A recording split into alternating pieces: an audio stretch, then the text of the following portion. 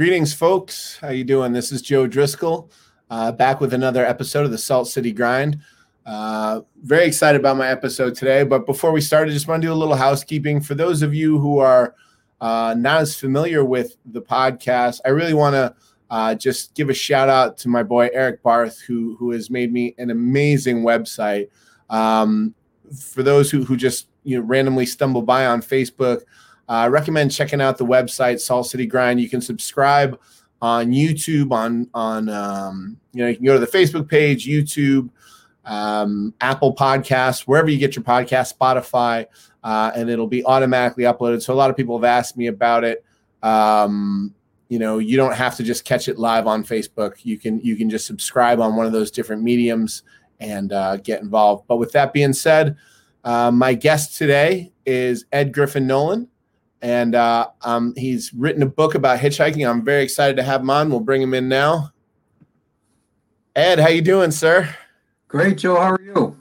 Great. It's a pleasure to have you. I got to say, reading your book in the time of COVID, like I'm someone who is fueled by exchanges with strangers. It's kind of my energy source, and. Not being able to do it during COVID, reading your book was like very, living vicariously through your adventures. Well, cool. It's nice to take you there. Absolutely. So for those who haven't, who are unfamiliar with the book, tell us about the new book you've written and, what the themes were and why you decided to write it. Yeah. Well, right out of college, a buddy and I hitchhiked across the U.S. It was pretty common. It was 1978, and it was awesome. People took us in, drove us, past where they were going. It was just a really, really great way to engage with the country we were just getting to know before we went and, became grown-ups. So all these years I talk about this, and people would say, yeah, you can't do that anymore. It's too dangerous. I was like, why are we so afraid of just engaging with strangers? And there's a lot of reasons for that. And it's more dangerous for some people than others. But finally, 2 years ago, I just said, I'm just going to do it. And I took off. I left my house, literally walked around the corner with a backpack and put my thumb out and just to see where it would take me. And I made this, a friend of mine, Kim, made this sign for me. I just made a hashtag, nobody hitchhikes anymore. And I carried this sign. It stood on the side of the road like a fool for like 18 days. And it was great. People picked me up and I blogged about it. And then, people liked the story. So I just kept writing about it and eventually published this book it just came out last month. Nobody hitchhikes anymore, which isn't true unless I'm nobody. But it was an interesting comparison of the late 70s and the mid-Trump era of 2018. That's for sure. Very different. Yeah, it is that. I think that's really an interesting aspect of it, comparing it to the journey before and the journey now. I was curious about when you said nobody hitchhikes anymore. You mentioned I believe there was 2 or 3 anecdotes about people who you encountered who were also hitchhiking or trying to catch a ride in the air. But do you feel like, how great of a decrease do you feel it is? Do you feel like it was just so much more commonplace back in the 70s as compared to what you saw? Much more common. I think that more people have cars. More people have cars that start without jumper cables or pushes. And we've gotten really isolated. I mean, earbuds didn't exist in 70. They're just coming in with a thing called a Walkman, I think. But right. We were more collective. We were more joined. We were not personalizing our iPhones. We didn't have tinted windows. We weren't, listening to our own music. When I turned on my music, you heard it. So when I was going somewhere, I kind of knew there were other people going there. And there was one guy that I met on that trip called Gray. And he picked us up in Oklahoma City, and he actually took us on his motorcycle to his house one by one because he traveled my boat. And we ended up crashing in his yard after he fed us, and then he drove us back to the highway in the morning. And he said to me, when I tried to thank him, he said, we're all on the road sometime. And that just always stuck with me. And I've always wondered if that is still the case. And I've hitched all over the world since then. in places a lot trickier than the United States. But I come back here and they tell me nobody hitchhikes anymore. So I went to find out, and you know, people were awesome. It was an amazing adventure. Yeah. You mentioned that in the book, something that I really loved again, and that's something, you know, I really related to the book, obviously, as I was saying to you in conversation before, because as a traveling musician for you know, a decade and a half, pretty much, you know, the kindness of strangers, you know, I've always relied on the kindness of strangers, you know, much like yourself. And yeah, it was, did you feel that, you know, there was, I'm hesitant to give away any spoilers, you know, but I feel like we have That's to. okay. There was a few. I'm still alive, so that answers the question most people want. Right, you made it back. But there were a few times in the book where you had to rely on other means of transportation beyond just hitching. I think there was like 2 bus rides or something, or, you know, did you feel, were those like, was it crushing as you were, as you know, as you went to, like, you know, you realized you had to take an Uber, or you realized you had to, you know, I know it was very seldom in the book, but I didn't know if you kind of viewed it as breaking the challenge that you had set for yourself, the points where you had to get rides. Yeah, well, the challenge was to be out with people and see if I could do this. And there were times where it was like, okay, it's been 2 days here, and I can either sleep on the side of the road or pay for a motel or pay for a bus and sleep my way through Utah, which is kind of what I did. So no, I didn't miss that. I mean, there were times when I actually turned down rides. There were a couple of people that was just like my spidey sense was like, no, I don't think I want to get in this vehicle. But no, for the most part, you know, there was one guy. The most consistent thing that happened was people took me farther than they planned to take me. Right. To go. So they just added, you know, in one case, 300 miles. The last guy, the guy that took me to San Francisco, and he was an interesting case. And, you know, if you divide the world up into categories, he and I would be very far apart on a lot of things politically. But he was recently widowed, and he was sleeping in the trailer in his yard because he couldn't stand to spend the night in his bed where after his wife died. And when that didn't work and he couldn't sleep in the trailer, he'd just pack up the little dog, Itsy Bitsy, and start driving. And he picked me up to kind of have somebody to talk to, and I was feeding the dog, and we were chatting, and, you know, he was going to go to Winnemucca. Like, where's Winnemucca? Well, it's out there in the desert. And then he said, you know, I can get you to San Francisco by bedtime. And I was like, well, that's 300 miles out of your way. He goes, well, I'd like to see the ocean, you know. It's just like, but he was hurting. He was vulnerable. And I found that in making myself vulnerable, it really tended to draw other vulnerable people to me. And I thought this is an interesting posture towards life. Like, this guy is willing to pick me up. He had 2 weapons in the car, so he wasn't that but I had my little mace. But that happened again and again. People who had been widowed, people who had a lot of people dealing with addiction, who had recovered. Right. One guy who was out of prison, who was still recovering from that. There were people who just needed to talk, and they needed to feel like they were doing something to help somebody, and so they did.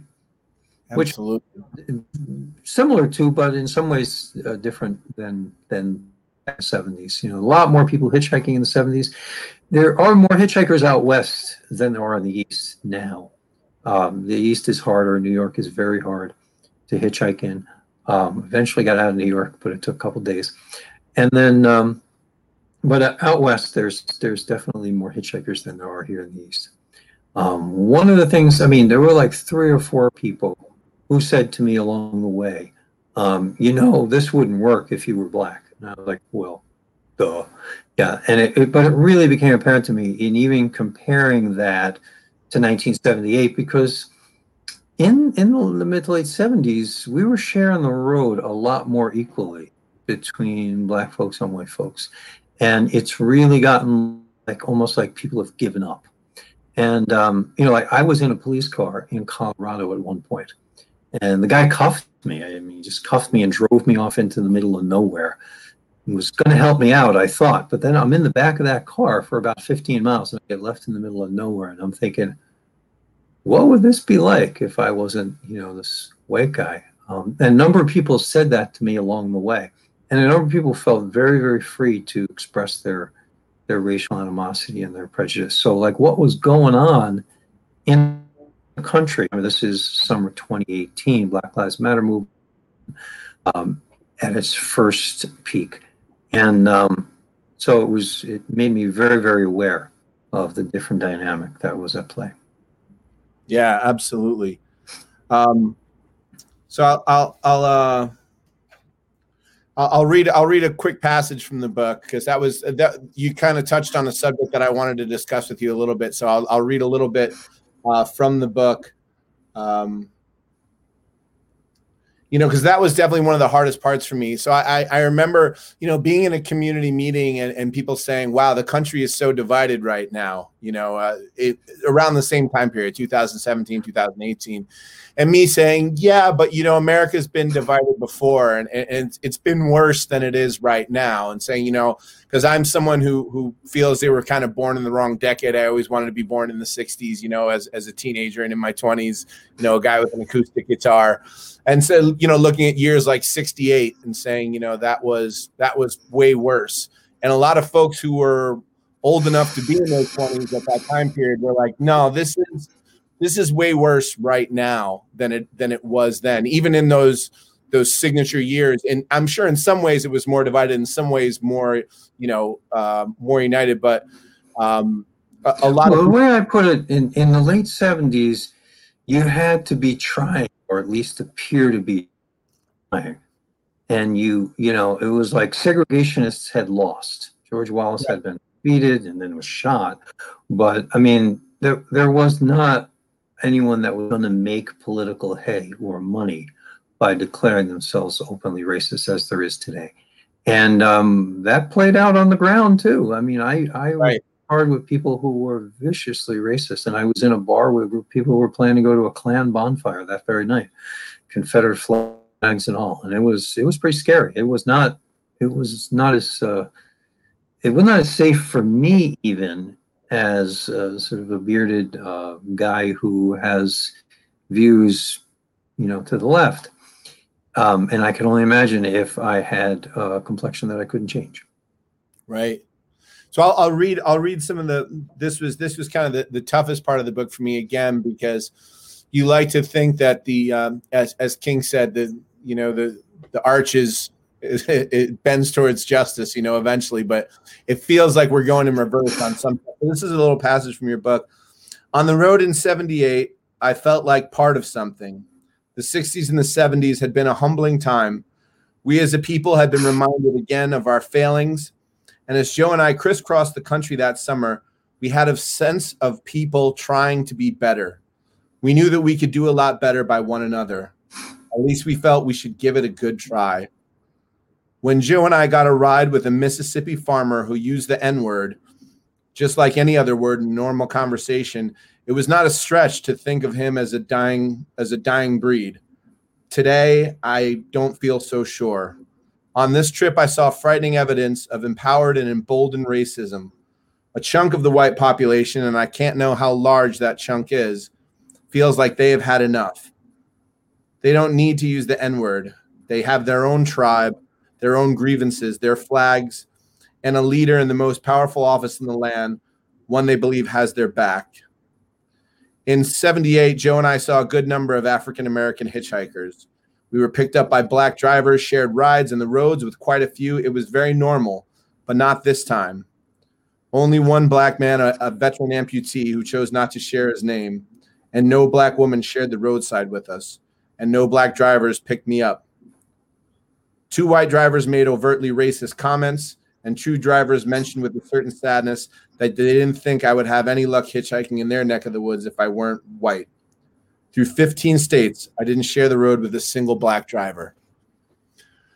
It really bums me out. It's tough to, like I said, you try to think of America as a place that's making progress, heading towards a more perfect union. And in your experience in 78 and your experience in So that's what, 40 years later? Yeah. Mm-hmm. And how, Yeah, yeah, and this was, who am I to argue with Dr. King? I think he might have had a bad day. That the arc of the struggle goes in the direction we bend it. right. You've got to remember that. I've had so many people that I knew from years back say, "Well, I thought we fought for that. I thought we did that," referring to some mystical 60s or 70s experience. And it's not. This is life is a struggle. They're powerful interests that are looking to go for things to go their way. And to think that, Civil War was followed by Reconstruction and then was followed by Jim Crow. It didn't go in one straight line in any way. And we forget that at our peril, right?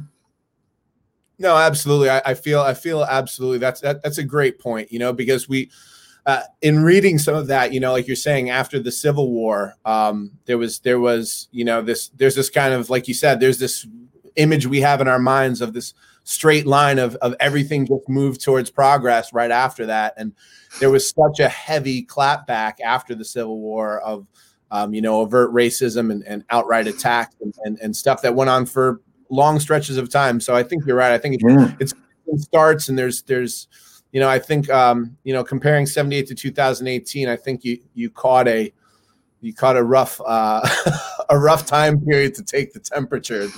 Well, we got to keep bending it. Yeah, there's a writer at Lemoyne. I'm ashamed to say I can't remember his name. I have the book somewhere in this room. It's called The Wars of Reconstruction, and it talks just about that, a counter-revolutionary terrorist force of thousands and thousands, empowered by politicians that were, there was a reign of terror against newly empowered blacks in the South. So, yeah, there's no straight line. It goes in the direction we bend it. It's a lot of struggle.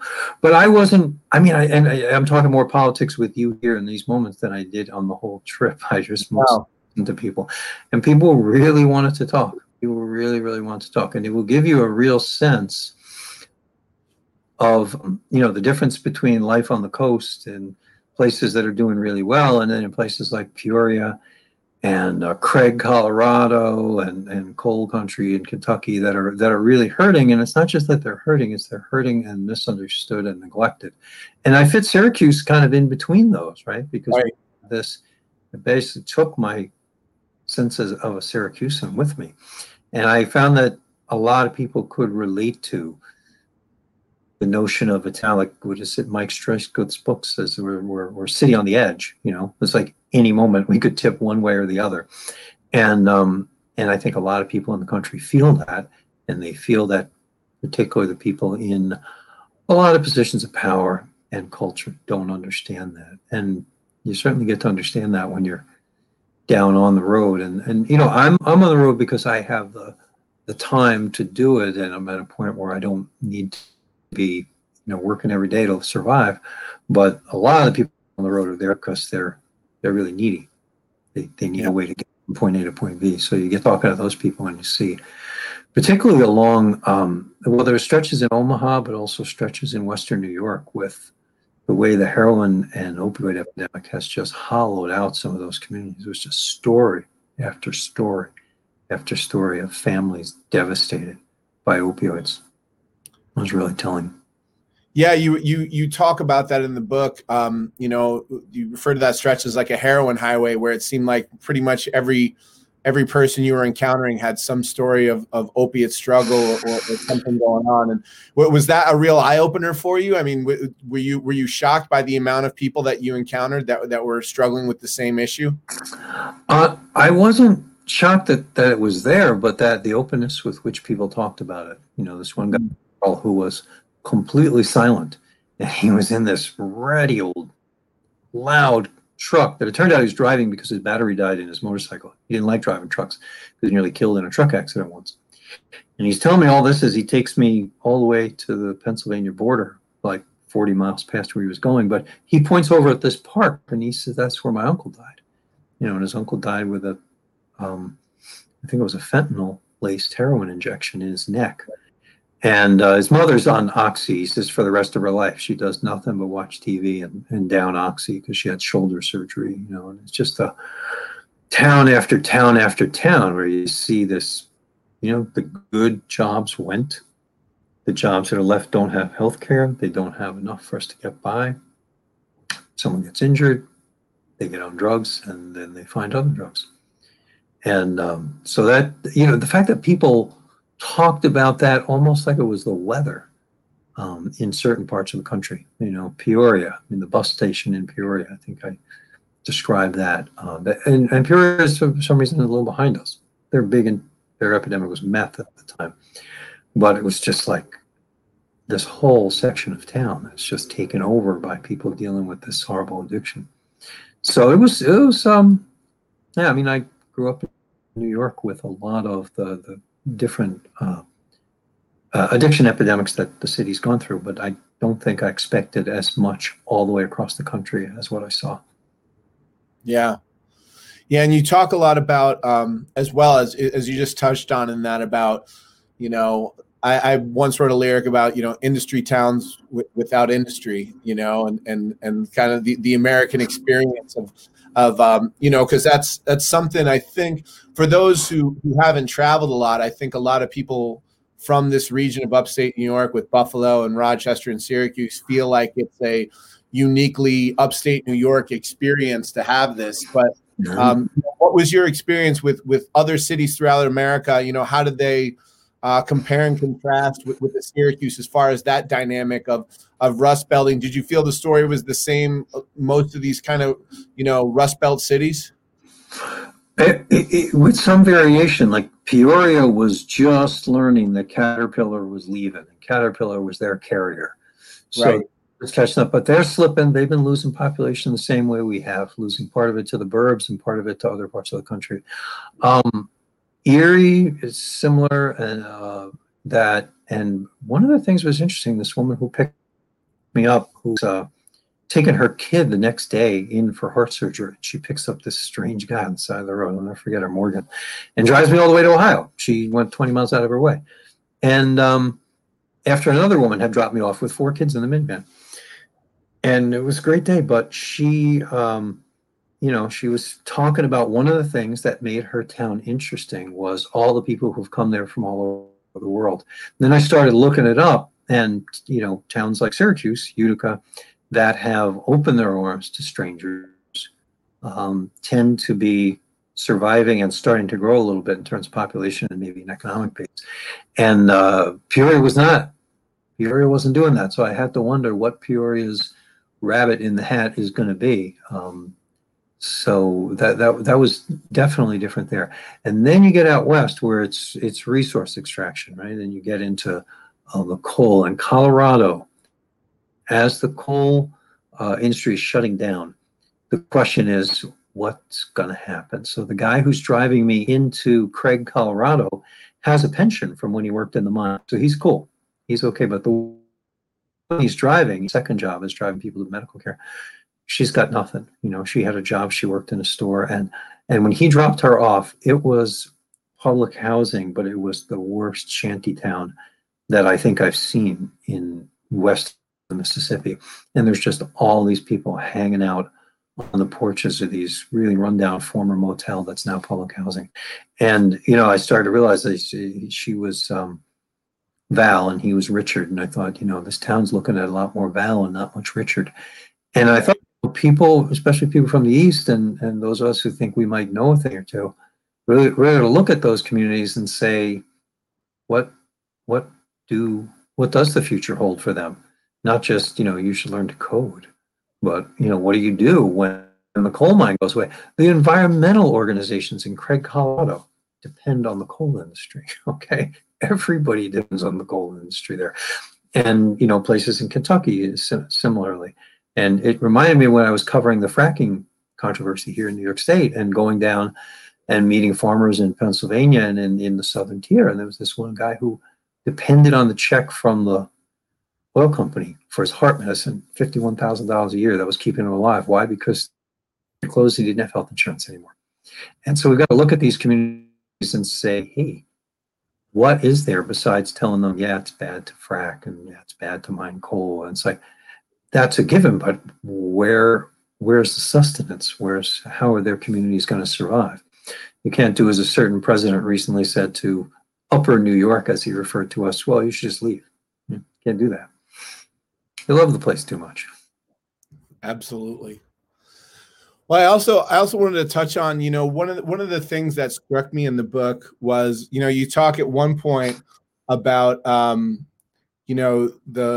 forget the guy's name. Was it Jimmy Cook? There was a famous hitchhiker, Billy Cook, who was a serial killer. And then you go into the Twilight Zone, and I think all of us had, whether it was some camp TV show or a camp story that kids told each other about the hitchhiker, there was always kind of this, this mythology around the hitchhiker, and yet asking people in law enforcement, there was no real cases that anyone could even remember in their years on the force of a hitchhiker doing something like that. And so I guess, and then, you noted in the book about, there's no Twilight Zone episode about the Morgans, these people who drove you 200 miles extra, went out of their way, drove 2 hours beyond where they said they were going to, and 2 hours back just to be nice, or the guy who took you on his motorcycle. So I was, a lot of what struck me about the book, and I had another question about something similar about that, about, perception and fear versus reality and some of that. So, how did, and I guess I'd wonder how that compared in 1978 to how it compared in 2018. Well, in 78, one, I had a friend along, my friend Joe, and so that makes a different dynamic. Two, I was young, the world, it's like I didn't know what danger was necessarily, right? So, I thought I was sort of clear-eyed at this point. My wife would disagree, but what strikes me, I mean, you talk about Billy Cook. Billy Cook is this guy. He was, the breaking news for a week in the 30s, and he was a bad guy. And he hitchhiked and he killed people, but his issue wasn't transportation. He wasn't killing people because he was a hitchhiker. He was killing people. But he persists in the national imagination, right? And there are cases of people. I mean, there was two young ladies from upstate New York that were killed in 1985 in Florida by hitchhikers. But I'm not telling people to hitchhike to overcome your fear of hitchhiking. There's no reason to be. I mean, it's probably not a great idea. I wouldn't advise my daughter, although she's hitchhiked all over the world. The issue that I have is stranger danger. We teach our kids to be afraid of strangers because they're going to kidnap them. But whenever there's a kidnapping of a child, the child is kidnapped by a non-custodial parent or a relative. When we teach kids to be wary of people touching them, and always this focus on the stranger. And the stranger is not usually the problem. It's the relative who's groomed them, or the scoutmaster, unfortunately, the pastor. And the same thing happens with women. We teach women to be afraid of strangers when the most dangerous man in their life is the one they're most intimate with.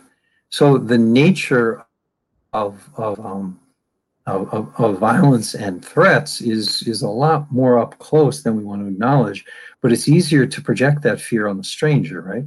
And that's the brilliance of right-wing fanatics. It's that Mexican, it's that black guy, it's this other all the time. And instead of looking at what the real dangers are. Yeah, I just enjoyed the book so much because it just resonated with so much. Like I said, as a traveling musician, it was just every week I was blown away by some new kindness from some new stranger. Pretty much 80% of my, I didn't travel. I traveled one man with a backpack and a guitar. That was the bulk of my traveling. Wow. I had a little loop pedal in the case, and that was it. Just off on the road, one man with an acoustic and the road, and found the same thing. And when I travel, I'd be in these places, and they say, whatever you do, don't go to this area, don't go to this area, don't even go right there. Yeah, that's always where I went right away. They say, whatever you do, don't eat the local vendors, don't eat the local restaurants. Okay, which restaurant's the best on this strip? And I would always run right into to all that stuff. And I mean, again, I was young, and I'm probably very lucky I didn't catch some bugs along the way eating out of roadside vendors all over the world. But But like you're saying, mathematically. So I'll read another little clip from the book because I really loved. You were in a conversation with this character Bill that you meet on the road, and he's kind of advising you to be careful. Be careful. He's 99 years old. How old? He's 99. He's 100 now. 101, I guess. He didn't get there by being foolish, right? What Bill said next got to the core of it, though. The culture is so much more dangerous, he warned me. The culture breeds fear and exaggerates the dangers we face. Yet fear is the dominant emotion in our personal and national lives. Where does all this fear come from? From which crack in our national psyche does this misinformed fright ooze? Fear of the unknown is innate. Born into each of us is a fear of the other, another species, another people. A startle reflex kicks in, puts us on alert, tells us to back away and survey our surroundings rather than to lean forward and embrace the new arrival. It's always a balancing act between the animal brain that wants to keep us alive, to hunt one more day, to produce one more offspring, and the bigger part of us, our heart and soul, that wants to join in, to bond, to experience something even bigger than our tiny selves. And I thought that was really a great, that one paragraph really captures a lot of the spirit of the book and a lot of the spirit of, I feel like, why you were, on the road with it, So, what are your thoughts about that? I actually Googled it after reading the book, and the Brennan Center has a study that shows like violent crimes are down like 50%. What? Since 91. So since 1991, we've had a 50% reduction in crime. And yet everybody's scared to death. Yeah. Everybody's so much more scared today than they were certainly in 1978, certainly in 1991. We've never been more afraid. So, what do you, in your mind, what do you think, I guess two-part question, where do you think, if you had to guess, what is the crack in our national psyche that this fear is pouring in, and what can we push back? Well, part of it is leadership. You can lead people to see what are our real problems and how we confront them together, or you can divide people and say, our problem is that guy, let's go get him. That's part of it. But where does it come from? Well, there's a lot of change. People are afraid of change. Right. I don't think that the relative level of comfort that people live in makes us less likely to rub up against people who are different from us, right? So we're independent. Like, people work out in their own home instead of going to the gym. They watch their own show on this monster TV instead of going to the movies. People, they got the earbuds in. They got the tinted windows. And there was this one kid who so desperately wanted to help me on the side of the road in Nebraska. And he's slowing down. I thought, oh, this is great. I'm going to be able to get out of here tonight. And he's got the window open like this far. And he's trying to hand me $2. I'm like, I don't need the money. I need a ride. Are you going to Denver? And he was like, no, I'm not doing that. But I want to help. I'm not, but I did think like he'd probably never had the experience that helped him to step beyond that fear. And I think as society gets more apartheid, like we get broken up into smaller and smaller and distant groups. And nobody lived in a development in 1978. Well, maybe some people did, but we lived in things called neighborhoods, right? Weren't cul-de-sacs, they were intersections, and there was more connection in everyday life. I used to say I didn't know until I was out of college that cars started without jumper cables. You kind of depended on one another for everyday life. And I think as society has gotten more affluent and more unequal, you get people who are much more used to taking care of themselves, or having AAA take care of it, or some insurance company rather than their neighbor helping them. And then you have the people who have next to nothing, which is the way our city is so divided between have and have not. But people don't bump into one another the way they used to, right? People don't, they take a highway, not a street. They go watch a movie in their living room, not downtown. So I think that as our society has gotten more affluent, for a lot of people, it's also divorced us from the reality of a lot of other people. And then you get scared. You have to really intentionally, I think, in this country, try to reach out to be with people who are different, because we are such a segregated society, both by class and race in a lot of ways. Yeah, absolutely. And as a musician, I've seen it so much. So, it's really, I really have a hard time not feeling like, oh, the good old days, just reminiscing on when, I mean, I remember, I'm sure you remember, but like, a place like Stylene's Rhythm Palace in like the late 80s and early 90s was just like, you'd have 500-600 people a night, every night, Wednesday, Thursday. No masks. Friday, yeah, no masks. But, 3 or 4 nights a week, just packed in the bar to hear local bands playing and blah, blah. Now it's like, I get people asking me to stop playing so they can like listen to the jukebox. It's like the appreciation has, I hate to be like that, but I think it's a lot of what you're, it's interesting to hear you attribute it to that, because a lot of it is, what I think about as well, which is, people are so used to having YouTube or Netflix, and like, they don't want to have to pay attention to what you're spinning. They're used to like calling up entertainment on demand by themselves in an isolated experience. And it's like really a real challenge, I think, to our technology is evolving in ways that's, I think, impeding a lot of our humanity. And I think you've probably hit a lot of the nail on the head with that. Yeah, so I just kind of wanted to throw myself out there and see what was there. And there was just so many great people. There were just so many awesome people that I met along the way, wise people and kind people and just interesting people, Yeah. Well, there was, you said just before we started the interview, you said the kind of the 2 main themes of the book that really resonate with you and stick out in your mind, things that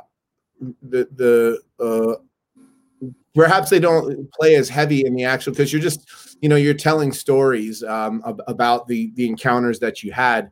So perhaps the book's a lot more fun than this conversation for anyone that's listening. Now, we're having fun, but I mean, we're into the heavy analysis of it, but the book kind of is a story.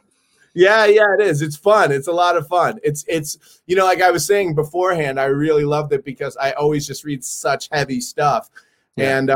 And you not that the book was light in the sense that it was frivolous, or it was just, it wasn't a Hallmark movie, it wasn't just something simple, but the messages came in through osmosis, kind of through these stories that you've told. But you said, one of the things that resonated with you was vulnerability, and there's a part where you talk about, well, people interact, but it's always, they get their insurance squared up first, and they have an organization that, takes them to another neighborhood or whatever it is, and kind of that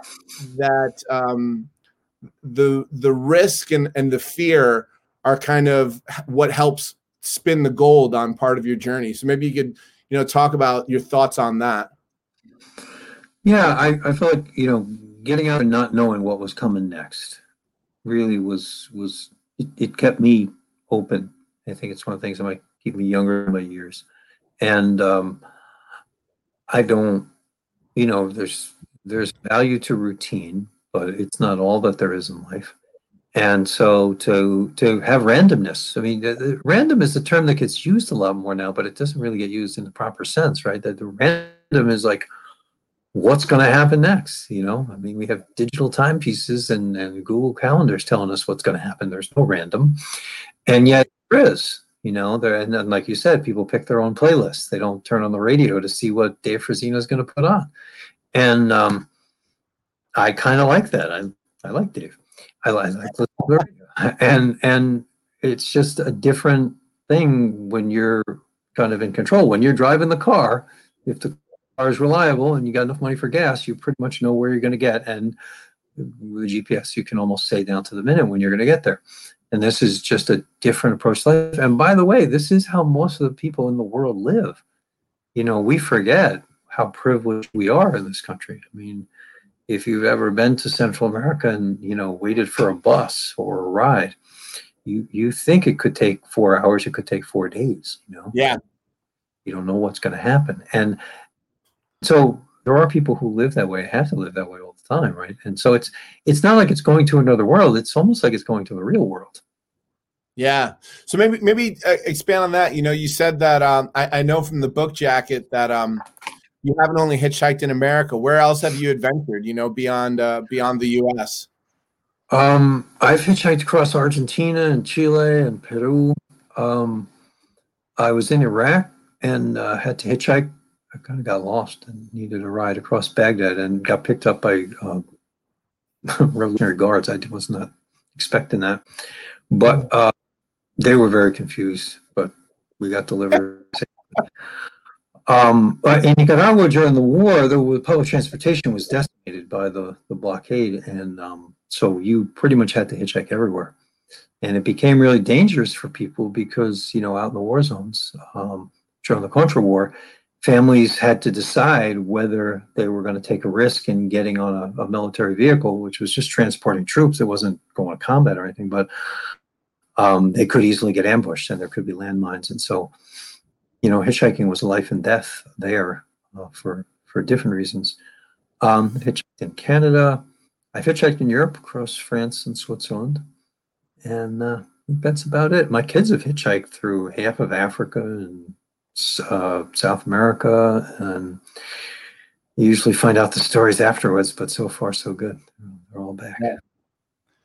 So who are from this past journey through the U.S., what are the the characters that resonate most with you, or the experience? If you had to say, I think maybe I'm just feeling a little insecure because you said we got a little heavy, and I'm analyzing the no. But what were some of the more memorable adventures on this journey? If you want to relay an anecdote or two. Oh man, there was this guy James who's just like my hero. In fact, I talked to him just a couple of weeks ago, and we stay in touch. And he's a guy from Kentucky who he might have finished high school, but I don't think he actually did. I think he went back later and got his GED because he wanted to play baseball.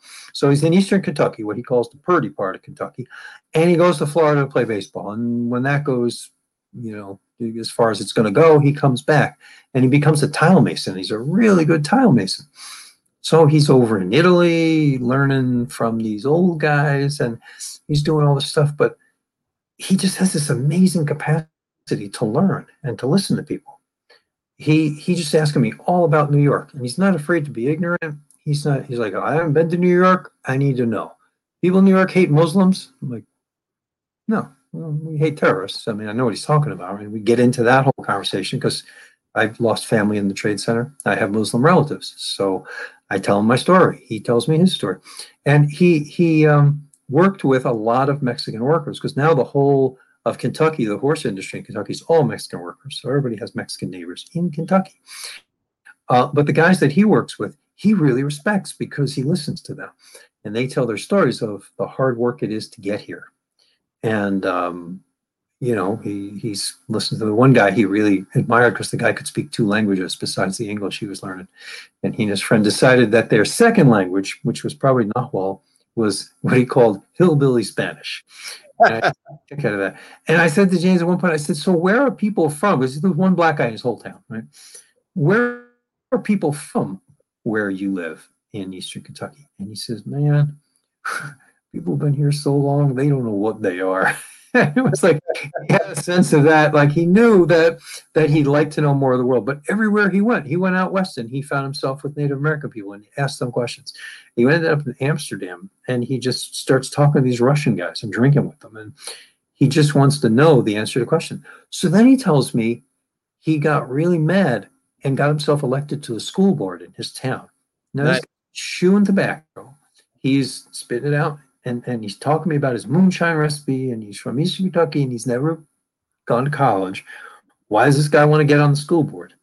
He said, because it really pisses him off that every time there's a budget crisis, they want to cut the arts program. I'm like, boom. I love it, because you just don't know. There's a saying in Spanish, cada cabeza es un mundo. In every mind, there's a world. And that, to me, James was like my hope for America, that we might actually be able to stop slicing and dicing and categorizing one another and just stop and listen to one another. And he's a pretty cool guy. Yeah, I love that. I love that part of the book. I totally related because the same traveling and I guess I take that too because I think during the encounter with James, you say, um, you guys talk about things like that about the arts programs and this, that, and the other, but you dare not ask who he voted for in the presidential or whatever, and it just kind of like he doesn't ask you what you think of Trump, you don't say what you think of Trump. He doesn't. Because I don't want that or any other individual, or particularly that individual, to be the center of my relationship with anyone. So you might have voted for Trump, Joey. Who knows? I'm not going to hold that against you. But I'm joking. But It's my prerogative. I won't tell. Trump manipulated this into another reality doesn't mean that we can't get back to who we are and what's important to us. And I saw that potential with people like James. Absolutely, and that's what I search for as well. So I'll go to because it was kind of like I love. There's a line in The Wire where he says it just sits there like a bad pierogi on the plate, and it just nobody touches it, and it felt kind of like that. That was also kind of I relate to your sentiment about Trump because I definitely had this feeling early on that the Simpsons had that joke of where the billboards came to life, and the only way you could kill them was to stop paying attention. It was one of the Halloween episodes, like all the advertisements were coming at them. At least it's like, just don't look at them. And then they all started falling over and dying. And I felt the same way about Trump, especially early on before he'd won the primary and before he'd, become the candidate and all that stuff. And so, throughout my time, throughout these last 3 or 4 years, I've kind of just, realizing that, it's a no-win situation with him in so many ways because he's trying to get attention. And by engaging with it in any way, shape, or form, you're kind of playing into the game, whether you're supportive of it or you're against it, you're talking about it and it's dominating the conversations. But still, it felt kind of like an undercurrent for a lot of the book. It's hard for any of us to write about the American experience throughout these last 3-4 years without that being a major theme. So I'll just read a couple of parts from the book. At one point, you're in an Uber with a guy, and the conversation starts going sideways. And you say to him, "So you like Trump? You're a fan?" I ask him, and immediately I feel silly. Melvin does something I will never forget. He takes his right hand off the wheel, starts thumping his chest, and says, "Trump, I am Trump. Trump is me." And there's also the anecdote about, you mentioned Will, who took you to San Francisco, and you guys, have a good conversation. You hang out, and then you Facebook friend each other afterwards. And then you say, Facebook Will posts about things, posts things that other people have compiled. He doesn't seem to get a lot of attention. He thinks mosques should be shut down and Muslims should be banned from Congress. He'd like to see Donald Trump reelected and followed in the White House by his namesake son. I don't know how deep these ideas rest in him. Could be just a rebellious side for him, or it could be a whole lot worse. But I'm going to keep hitching, keep trying to find out. If you see me, stop if you can. If not, I'll try to wave. Maybe you'll be out there on the road one day, and I'll try to remember what it was like and remember to stop. So I found that really interesting because as myself, I'm someone who, obviously transitioning from hanging with strangers and playing music and playing guitar for people late night on the acoustic and having a good old time to politics. And I hate the divisive nature of it. I hate the partisan nature of it. I hate the belief that we can't cross this divide, that, in a divided America, that we can't cross the divide. I refuse to believe it. But then in so many ways, it's like you see something like, like this guy sharing that mosques should be banned in America and Muslims shouldn't be allowed to serve in Congress. And I was reminded of the Baldwin quote, James Baldwin quote, that you and I can disagree and still be friends unless our disagreement is, you deny me my human rights. You deny me my decency. Right.